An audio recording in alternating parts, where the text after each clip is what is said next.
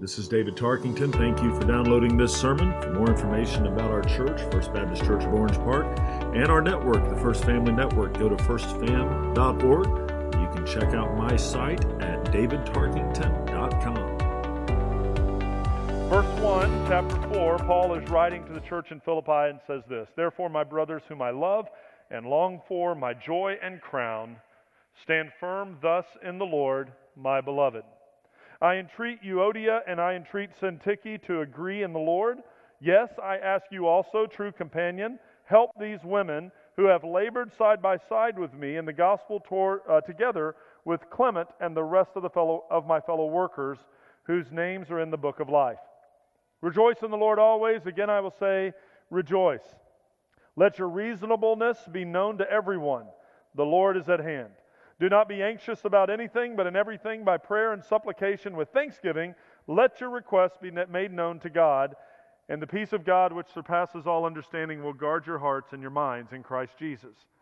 Finally, brothers, whatever is true, whatever is honorable, whatever is just, whatever is commendable, or whatever is pure, whatever is lovely, whatever is commendable, if there is any excellence, if there is anything worthy of praise, think about these things. What you have learned and received and heard and seen in me, practice these things, and the God of peace will be with you." Well, last week we referenced the maturity that God has called us as Christians to have. It has become very clear as we read through Philippians 3 that an immature Christian is a disobedient Christian.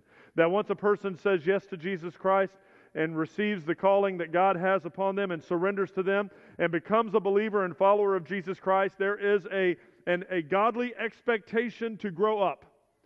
That moment of justification that is then ended with glorification, that moment we step into heaven, there is this journey called life of a Christian, of sanctification, and that is the maturing as Christians through the process. It's not always fun. There are growing pains in that process and that journey. You understand what growing pains are, for there is a generation that thinks of a sitcom, but growing pains, I remember when I was like 13, and I would lay down in the floor and watch TV in our house, and I would just hurt. The joints would hurt, my knee would hurt, my chest would. It still does, but it's not because of growing pains. It's now arthritis, I think. But I would wake up and say, "Mom, everything hurts. I don't know what's going on." And there's something about, going into adolescence, and all of a sudden your body, especially as a guy, at the beginning of the school year, the pants fit, and by November they're 4 inches too short. And it wasn't because they were washed in hot water and dried. It was because, I grew, and you grow fast, your body's trying to catch up, and these growing pains occur. And growing pains occur in the life of a Christian as well. And that often, let me just go ahead, this was the end of the sermon last time, it's fresh on my mind, I'll make it the beginning of it this time. If you're a Christian and you're active in a local church, let me just promise you, let me guarantee you, let me make sure you get this, you can write it down, your feelings will be hurt. Someone's going to hurt your feelings. It may be someone paid to do so, like a pastor. It could be a deacon. It could be your Sunday school teacher. It could be somebody else in the church that has just a lay person just like you. But your feelings will get hurt. And that's part of the growing pains. It really is a maturation process of how you get through it. Because what happened in the first century church, you have the church at Philippi, you have the church at Ephesus, you have the church at Corinth, you have these churches that are as big as cities. You didn't have Hibernia Church in Philippi. You didn't have First Baptist Middleburg, Philippi. You didn't have Christ Church, Philippi. You didn't have Celebration. You didn't have Orange Park. You had the church at Philippi. So in the first century church, when somebody's feelings got hurt, they couldn't just go join the church down the street.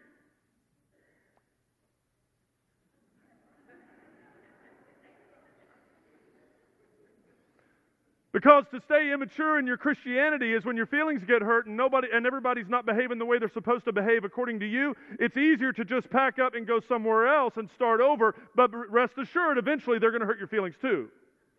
And so if you're good at it, you can work. This is a game. I've seen it played in Clay County for years, but you can actually join every church in this county every 3 to 6 months if you want to, and just avoid any hurt feelings.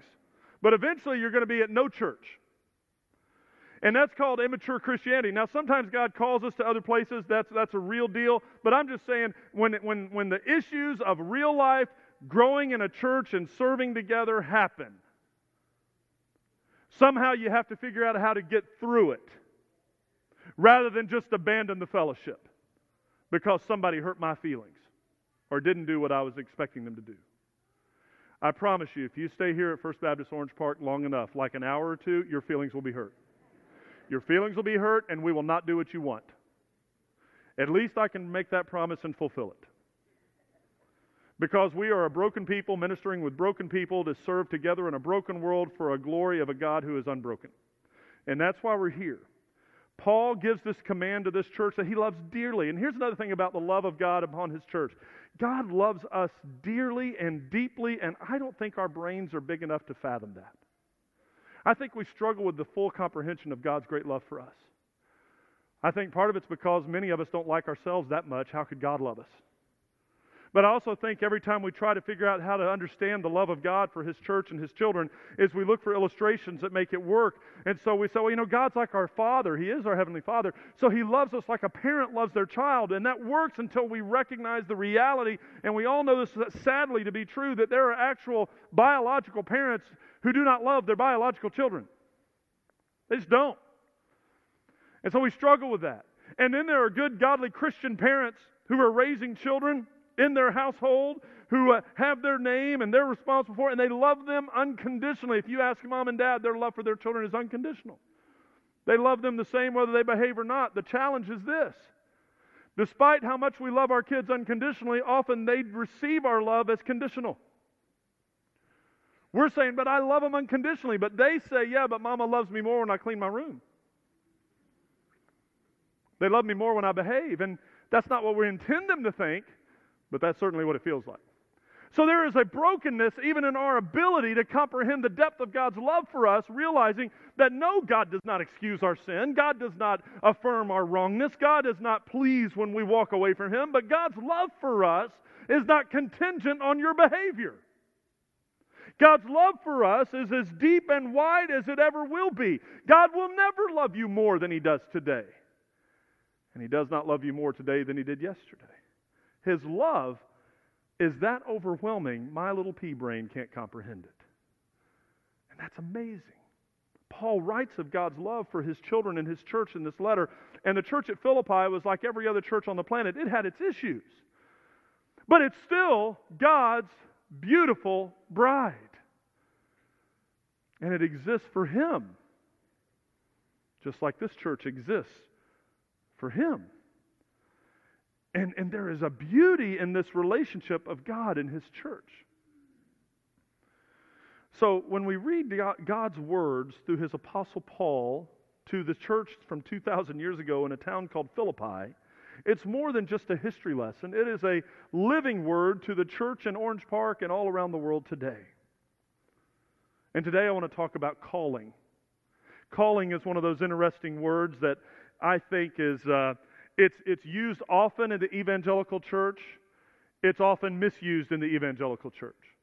Now, I understand biblically there is a calling that is upon all believers. We are all called to do what God has led us to do. It's expressed in the Scriptures. Then there are those that are called or gifted, maybe a better term, and called out for specific tasks and specific roles. Pastoral ministry or the service and deacon ministry or others. Those are not what it's limited to. Those are just some examples. But we have so often, I think, opinion now, overused or misused the term of calling that it becomes this excuse to do or not do certain things. Well, I'm not called to that. Well, that's my calling. We're in the process of ordaining a few men to serve as deacons in this church. We went through our process a few weeks back, months back, of asking for nominations for men to serve as deacon. Now this is one of those. This is a good Thanksgiving week, so because attendance is down, so I'll go ahead and go here. Here's the issue with calling that strikes me in this church, and in just about every Baptist church I've ever been a part of. And I'll just use the deacons as my example. It could be pastors. We've called people. I'm called to be in pastoral ministry, and they're not even serving anywhere anymore. So I'm like, well, is it a call or is it just, I'm testing the waters? Maybe. I think some people are. And I think some people are what happens is I'm called to ministry and I serve in a place and God reveals, well, that's not the place. The calling is still very much in effect. It doesn't disappear. And sometimes it's just, I'm trying to discern where God has me at this season for His service. But let's talk about the deacon calling. We have a process in our church where deacons are called out and called by God, affirmed by His church, and then asked to serve for 3 years. And then take a year off. Now this is odd because most pastors would never go here. Most pastors I know would never even dare do this, and this may be really dumb on my part, but I'm going to say it anyway. I have a hard time finding the biblical mandate for the year off. I have a hard time seeing an expiration date when your calling is now over until you're either dead or you've disqualified yourself due to moral reasons. That's just really hard for me. Now, I also understand polity in Baptist churches works this way. You know why most Baptist churches, and I'm just only talking about Baptists because I don't know what the Methodists do. But you know why most Baptists have this 3 years on and 1 year off thing? There's usually 2 reasons. 1, you can't get guys to commit for a lifetime. 2, you got to figure out a way to get guys off of that you don't want back again.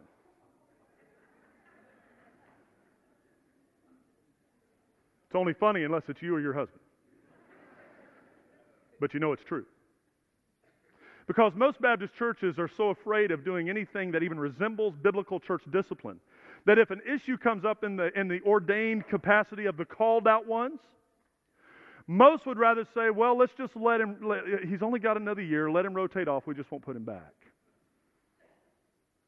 So when the church avoids biblical discipline when it must be happening, it creates a great divide between being an obedient church of God and just a church of people that gather and call themselves the church.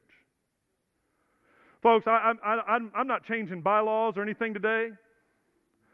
I'm just saying there's absolutely no biblical mandate for 3 years on and 1 year off.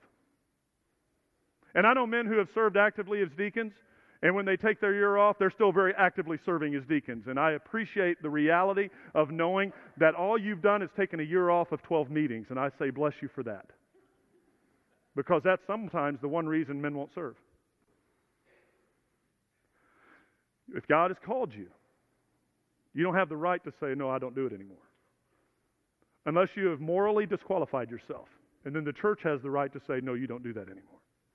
The calling is lifetime. There's no expiration date on your ordination certificate. There's no expiration date on your calling as a Christian. The only thing similar to an expiration date would be your funeral. And God calls you home.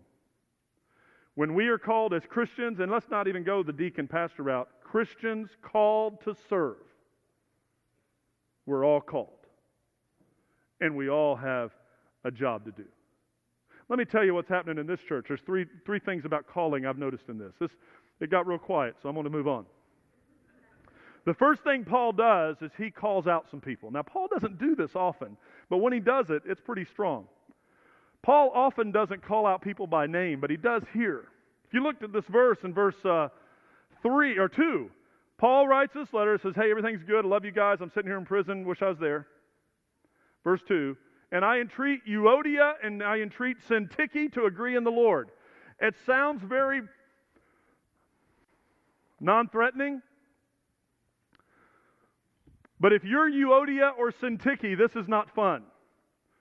It's first not fun because your parents decided to name you Euodia or Syntyche. And secondly,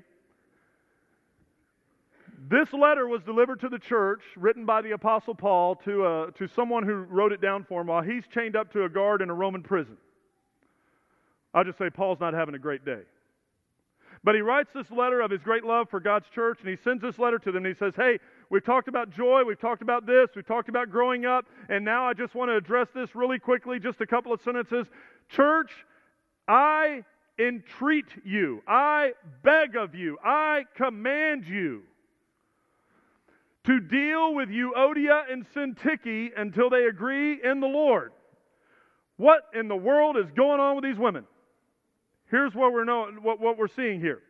We're seeing two ladies in the church, And by the way, it's only ladies because Euodia and Syntyche happen to be that. It could be men. It could be men and women. If Euodia and Syntyche, here's the reality. Here's who they are. They are both church members, as affirmed by Paul's word, and they both served on mission trip together, as what Paul said regarding Clement, and they're both going to heaven. Now here's the thing. They won't sit next to each other at church, but they're going to spend eternity with each other in heaven. That's kind of funny, and it's kind of, you better get your act together while here on earth because you're going to spend a long time sitting next to each other in heaven. Here's something that makes it even more relevant to every church in America today. These two church members have become stumbling blocks for other people in the church. They've become stumbling blocks. Why? Because on their journey of spiritual maturity, they've pulled off the highway and they're sitting still at a rest stop and they're just mad at each other. And it isn't like it's happening in a vacuum. Angry church members who are part of the same church family, who are angry at each other, won't talk to each other, won't sit in the same service with each other, won't sit in the same section of the sanctuary with each other, won't go to Sunday school with each other. When that happens, factions develop and the enemy is winning a battle. We don't know what happened. We don't have a clue what happened with these women. And that's likely because if God had given us through Paul the exact particulars about what happened, we would disqualify that as a specific story for specific people at a specific place. It's kind of like when Paul says, I have a thorn in the flesh. We don't know what the thorn is, but everybody who has an issue can go, I can relate. So every church can read this and go, we can relate. And let's just be very honest. Everyone in the room, including the ones on stage, okay, me, we all have a little Euodia and Syntyche in us. It takes very little effort to do this. Very little. We don't know what happened, but I don't know, maybe they were fighting about something ridiculous. Maybe one of them sat in the other one's seat during the service. Something serious like that. Maybe they go to the same Sunday school class, but they were fighting over who got to lead it. Maybe they served on a committee together, but had differing opinions on a vote. Maybe it was something super serious, like one of them ignored the other one in a crowd. Or maybe they wore the same color dress to church that day. That's shocking, but I know every passion play I've ever seen, all the women are dressed alike anyways. I don't know how this works. They're all wearing robes. We don't know what it is that caused the issue, but here's what we do know. It didn't matter for eternity. Whatever it was that caused them to sit here and here, we don't know. I imagine, my mind goes crazy with this. I'm thinking, here's these two women fighting, and it's not in a vacuum. So that means everybody in the church, or everybody in the Sunday school class, or everybody in that group, they got to pick a side. Because Euodia is going to be ticked off at this person if they're hanging out with Syntyche and vice versa. Euodia's husband and Syntyche's husband used to golf together and eat biscuits on Thursday morning. But they're not allowed to golf together anymore because their wives don't like each other anymore. Their kids can't hang out together. They're not going on the same trip together because now they're mad at each other. And it may be they're at such a point they don't even know why they're mad at each other anymore. Because human nature is just like that. But that's what's happening there. And here's what we know. Regardless, and by the way, one of the two ladies is going to win this fight. The faction is going to be, it's right down the middle. Either there's going to be the Euodia Baptist Church and the Syntyche Baptist Church. I don't know how it's going to work out. But one of them is going to win. And for one of them to win, the other one has to lose. And if one wins and ends up with more friends than the other one, let me just tell you what's going to happen from a history of 50 years being in church. If one wins and the other loses, if Euodia wins and Syntyche loses, then it will not be long before Syntyche is no longer going to that church. And it will not be long before Syntyche likely is going to no church. And then it'll be like a year later at some fellowship where somebody in the class says, whatever happened to Syntyche? I don't know. I don't see her around anymore. It's tragic because in the first century church, you abandoned much to join it. It is. See, here's the opposite. In the American church from the 50s to today, many people would join a church to gain votes if they're running for office, or they would. Yeah, I said it. Or they would join the church to get customers for their business, or they would join the church because it looks good in the community. You know, everybody's building resumes. Not everybody, but there are certain ones. But in the first century church, you join the church to lose votes. You join the church to lose influence. You join the church so your family won't invite you to Thanksgiving anymore because you joined that cult church thing going on. To be a part of the first century church was a great sacrifice, because it was not considered, and it's not so much today, we're getting right back to that in case you haven't noticed, but it was never considered at this point a status join. It didn't help them in the community, it hurt them. So if in this small group of people in a town like Philippi, where everybody knows who everybody is, and everybody knows who doesn't go to synagogue or to the pagan rituals anymore, and has left all that in their family to go join this new Christian church thing going on, when everybody knows, they also know from the outside looking in when that church is about to implode. And that's not an old news story. We still know that about sister churches around our city. What mattered, though, was the kingdom of God. What didn't matter was Euodia and Syntyche's story, and it didn't matter that either of them had their feelings hurt. It's time for them to grow up and get over it. But you know, reconciliation rarely happens when two people decide to reconcile. Did you ever notice that? That's why Paul says to this yoke fella, I want you to be the third party. Bring them together. I don't know what it means. Lock them in a room till they like each other. Do something. But they need to agree in the Lord. It's a tale as old as church. If the church is distracted, the mission won't be complete. If the church is focused on what doesn't matter, what does matter is ignored. Years ago, Soviet leader Nikita Khrushchev, I bet you've never heard me use a Khrushchev illustration before. He told of a time in the Soviet Union where there was a lot of stealing going on at factories. And so to kind of curb that, the Communist Party under his leadership increased the number of guards at all the factories. And the story is told of a guard that was at this one factory somewhere in Russia or in Soviet Union, actually near Leningrad at the time, which is, I think, St. Petersburg now. But anyway, Peter Petrovich was working at the factory. And Peter Petrovich is there, and the guard knows him. He's known him his whole life. And he sees Peter leaving. He's the new guard. He's going, Peter, where are you going? He goes, I'm going home from work. Peter had a wheelbarrow. And in his wheelbarrow, he had something piled up, covered up in a blanket or in a cloth. And the guard says, Peter, what's in the wheelbarrow? And Peter's like, nothing. Peter, what's in the wheelbarrow? It's just sawdust and pieces of junk wood. Peter, dump the wheelbarrow. Peter does. He dumps the wheelbarrow. Everything falls out. Guess what it is? Sawdust and pieces of junk wood. And the guard's going, well, okay. Load it back up and get out of here. See you later. Next day, same thing happens. Wheelbarrow. The guard's just waving him by. Like 4 or 5 days later, the guard's going, something's going on. I'm not getting this. And so finally, at his level of frustration, he pulls Peter over with his wheelbarrow at the last day of the week, and he says, Peter, listen, I know something's going on. Here's my promise to you. I'm not going to turn you in. It's got to stop. I'm not going to turn you in. I just got to know, what are you stealing? Peter says, you're not going to turn me in? I'm not going to turn you in. You promise? I promise. Swear to the God we're not allowed to believe in? Yes, I do. It's communist Russia. Anyway. He says, what are you stealing? Peter says, wheelbarrows. I'm stealing wheelbarrows. I got 5 of them now.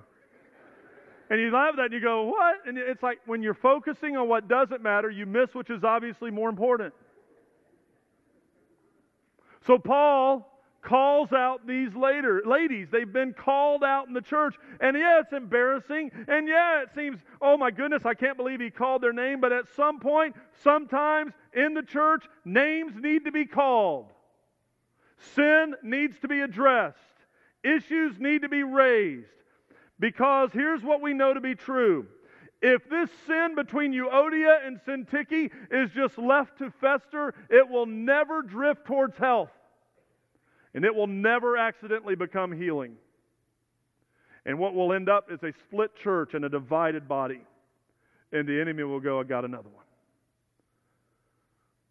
Letting things slide, just hoping they will get better, often will never happen. And yet this is not punishment, this is discipline, and that is totally different.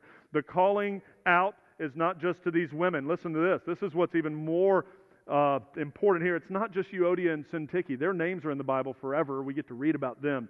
But Paul is not calling out those two ladies specifically or only. He's calling out the church. He's saying, church, why have you let this happen? Deal with it. Fix it. Yeah, but they'll rotate off eventually. Fix it now. Yeah, but they give a lot. Fix it now. Yeah, but it's just too messy. Fix it now. Because if you don't, it's going to divide your church forever, and you may not recover.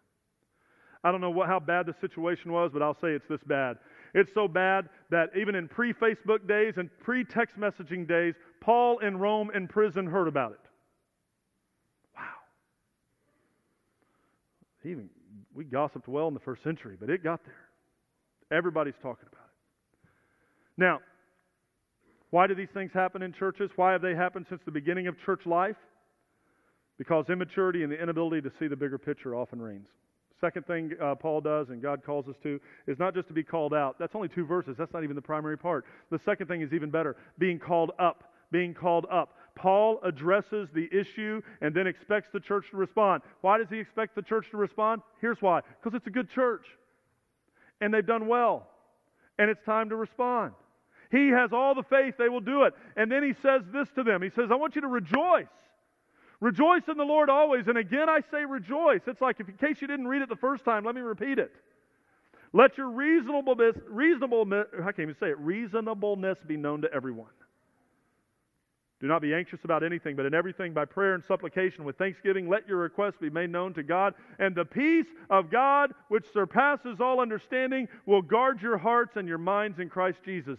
This good church is encouraged to rejoice. Now, let me just say, this fighting woman issue is going to be fixed. Paul's not even concerned about that. It's going to happen, no doubt. They've proven themselves. But at this juncture, the command of God through Paul is clear. You, church, must rejoice. And here's the challenge. Here's the problem. We all want joy. Joy is a good thing. It's almost Christmas. Joy to the world and peace and joy and all that joy stuff. We want it. We desire it. But the fact of the matter is, because we're humans, and I'm talking about Christians in here, sometimes that joy which we know is ours for the taking as Christians is everywhere, but where we look, we can't find it. We don't feel joyful. We don't feel pleased. We don't feel happy. It's a really bad day, and tomorrow looks worse, and that's kind of what many people are living in right now. But I want joy, and I think you likely want joy. And as we've read through this entire book, it becomes very clear that joy doesn't just automatically happen. Joy is chosen by the child of God. It must be sought. Where is it then? If it's something we're supposed to have, where is it? Has it been misplaced? You ever misplace anything? You ever look for your keys and realize they're in your hands? You ever look for your glasses and they're on top of your head? You ever been like that? I found a remote control in the refrigerator once. I don't know why. It happens. You misplace things. Sometimes that joy is stolen. Have you ever had anything stolen from you? That's terrible. When I was in seminary, first go round back in the 90s, I came out of class, my truck has been stolen. At a seminary. At a seminary, someone stole my truck. We've confirmed it was likely a music student, but... Oh, sorry.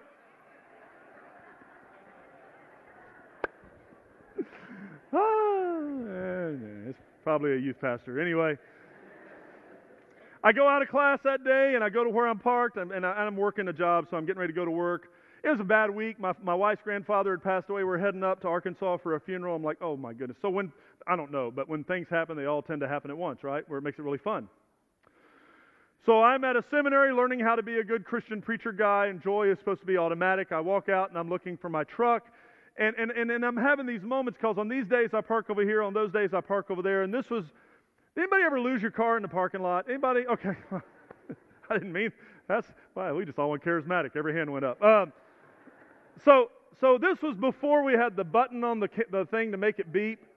Does anybody else use that button just to find your car? Okay, good. I'm not the only one. My car automatically starts if I hit the right one, so I usually wait till somebody's right behind it, and then I start it. I mean, it's scary. And then if I hit the other button, the reverse lights come on. I'm not even in it. It's hilarious. It's what Jesus would do if he had that. But I'm looking for my truck, and I realize, well, it's not here. I must have parked it on the other side. So I go walking to the other side, and now I'm like, no, it's not here. I go back to where it was parked, and I look down in the spot, and there's glass all over the parking lot. I'm like, oh, my goodness. Really?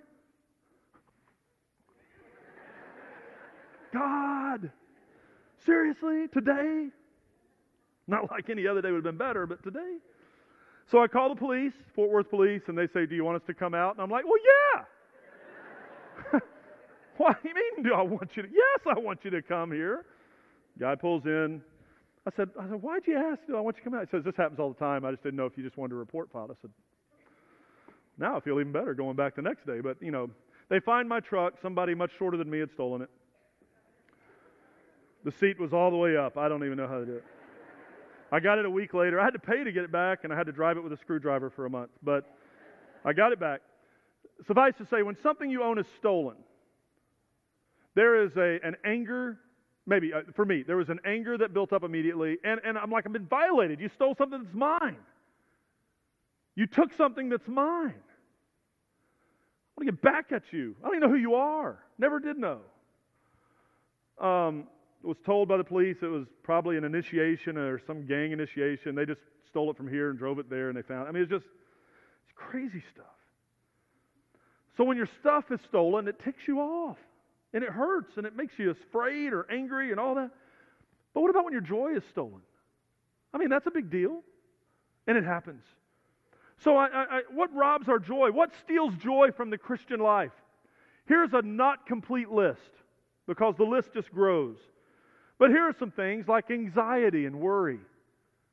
I get it. We go, oh, you just don't understand. I have anxiety. I'm just worried all the time. I get that, but I also read in chapter 4 where God says through Paul right here in verse 6 to not be anxious. So you're not supposed to be. I can't help it. I know that's why you have God. He does all those things you can't help because you can't help it. But sometimes anxiety and worry will steal that joy. Have you ever been so worried about something that you actually had a full conversation with how something's going to turn out before you ever had the conversation with the real person? And then by the time you get them, you're already mad at them? Or you're so worried about we worry about things we have no control over. We look back, if things really happen that we really worried about, oh my goodness. But we just worry. Sometimes there's some legit things. This is legit. Here's one, loss. A loss of a loved one can steal your joy. It's a sad, grievous moment.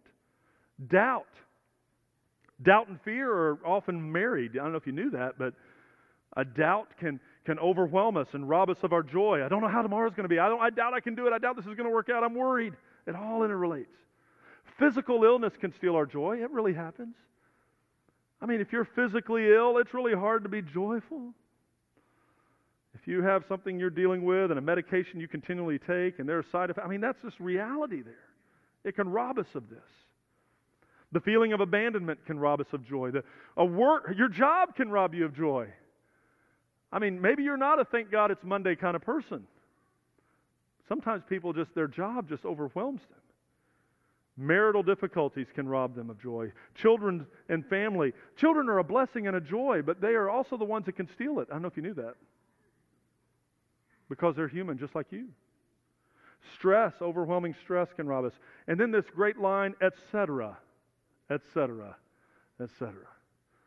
Life is full of joy robbers. They are everywhere, and we all face them, and no one is immune. Everybody in the room has things in their lives that can steal their joy. And so it's great to know that we're all kind of in the muck together, but what do we do about it? What do you do? Paul then calls us up. He says, rejoice. You're like, yeah, that's really easy for you to say, Paul. I come back and say, if Paul was a bleached white teeth, perfectly coiffed hair, $3,000 suit, $1 million mansion, nice private helicopter, and a big pseudo church that he talks to every week about feel-good stuff, then I would say, easy for you to say Paul. But Paul is not one of those modern-day hucksters. Paul is an apostle and a man of God sitting in a prison that has experienced shipwreck, snakebite, rocks being thrown at him, and now he's chained up to a guard. And let me just say, when Paul woke up that morning, he didn't go, man, this is a great day. He probably woke up and said, I'm still chained to this guy, and I'm eating bad food once more. And my church in Philippi is in trouble. But Paul says, rejoice when your circumstances leave you wondering, where's God in all this? Because apparently, if Paul can do it, we can do it. This is Paul not having a good day, but having joy. Joy is not some giddiness, just a simple, I'm feeling happy about everything going on in my life right now. Joy is a contentedness in the difficulties of life. How can you rejoice in this?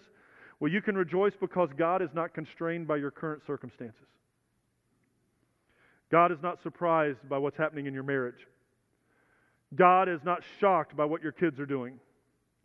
God knew about your health issues before you did or your doctor did. God knows what's happening in your house and what's not happening in your finances. He knows. I'm not saying God likes it all. I'm not saying God caused it all. But I'm saying God knows it all. And God cares about it all. And God is not removed from His role of King of Kings and Lord of Lords just because of our circumstances. For the families that are living in tents right now in the panhandle of Florida, praying it doesn't rain too much because the tent may have a leak, they would move into their house, but the insurance adjuster has said, we're not rebuilding that, just pick up what you can out of the rubble and we'll see what happens in a month or two. For that family, can they rejoice? According to this, yes. What about the families in California who are looking at a bulletin board now for the names of loved ones, hoping they've been found? But there's still over 1,000 not found and over 70 that have been confirmed dead in these crazy wildfires. In the midst of tragedies like this, is it even possible to rejoice? According to the passage that we've just read from a guy in prison that was almost killed, it is possible. And it isn't simple. And it isn't ignoring circumstances. All of us could list ad infinitum tragic things happening in the world and things happening in lives of friends that we know and even in our own lives. And I would say in the church of Philippi, with all that they were struggling with, being persecuted by the community, there was likely some within their church losing sleep because Euodia and Syntyche were no longer friends. And what they saw as their home church and their place of peace and their place of refuge was now the place on Saturday they didn't want to get up on Sunday to go visit because of the division that was occurring within the fellowship. You ever been in that church? And then God says,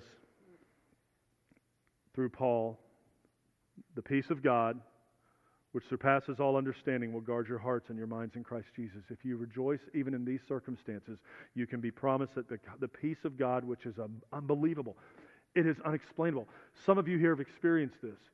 You've gone through difficulties, through tragedies, you're going through difficulties even now. But when asked, you say, there's just something about it. It's not easy. Tomorrow doesn't look any better than today. But there is this peace that is enveloping me, and I really can't explain it. And you're like, well, can you just tell us what it's like? And you're like, well, no, because Scripture actually says it surpasses my understanding. So I do not have the capacity to explain this peace, but I do have this for you. I'm experiencing this, and I don't know why. I don't know how God loves me so much, but He loves me so much that even when my circumstances are everything but what I would desire, God's great love overwhelms me and gives me a peace to know that I'm not going through whatever I'm going through alone.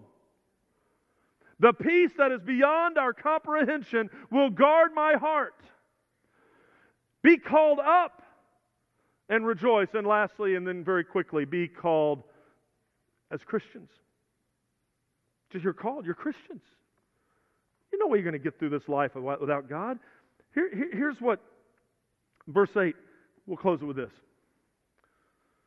Paul says, here's the antidote. Finally, brothers, whatever is true. Well, here it is. What is true? God is truth. Okay. Whatever is honorable. Well, I would say God's honorable. Whatever is just. God is a just God.